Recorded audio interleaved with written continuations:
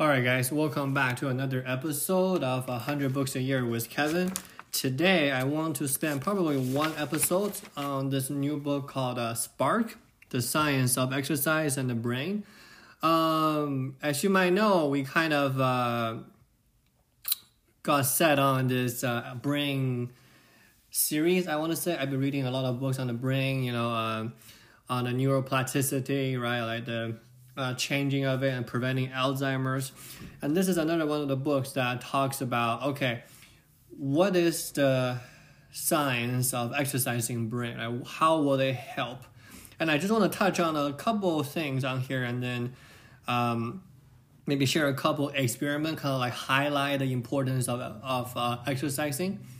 So first of all, is that it's well documented in science where physical activities is critical to the way that we think and feel, right? So what that means is we can use exercise as a way to reverse aging in the brain, right? They have this experiment in the book. It's actually really interesting where there's this in the school. I think it was a high school in the west of Chicago. Every morning they have a 7 a.m. PE class where the school will just have students and then they'll just run a mile and then they'll have a heart rate monitors on them, and then whenever that they complete a lab and then they click it and then the coach will get data from the heart rate monitors.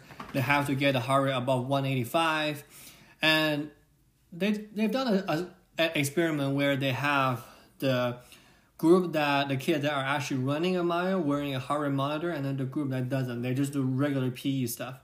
And what happened was the results are there are 17% more. So let me phrase it in like another way. The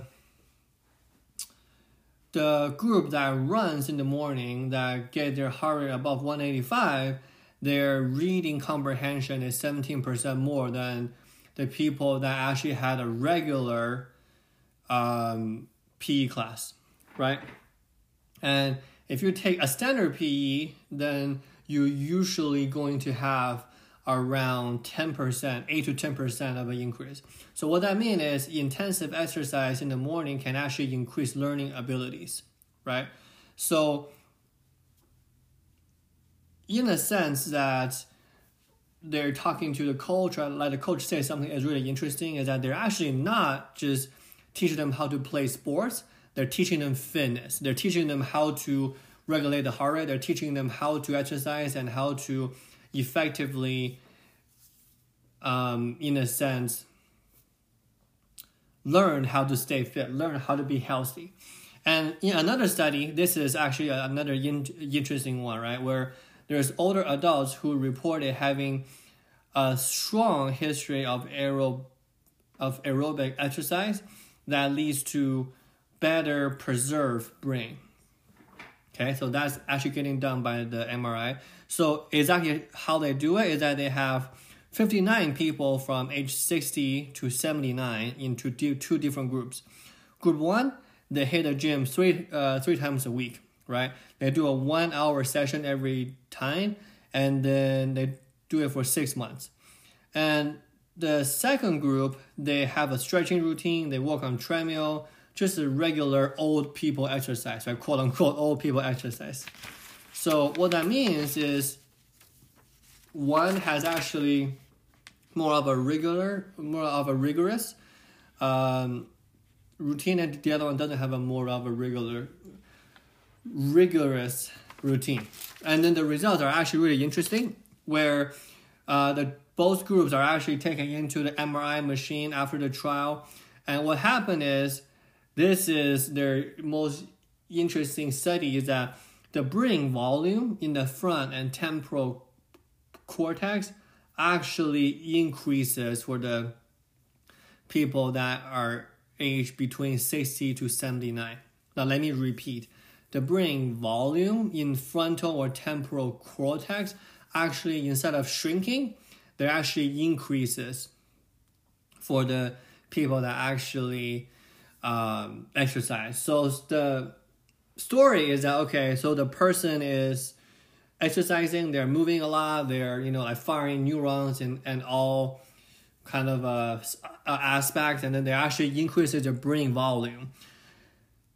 And their brain looks 2 to 3 years younger compared to the group that just stretches and just walks.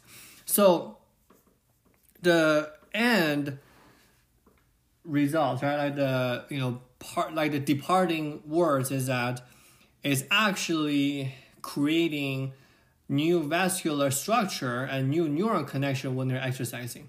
Now, I have to say something here is that this particular experiment, they cannot replicate it, or they haven't replicated yet, at least in 2011 when this book was first published. I think 2012 or 2011.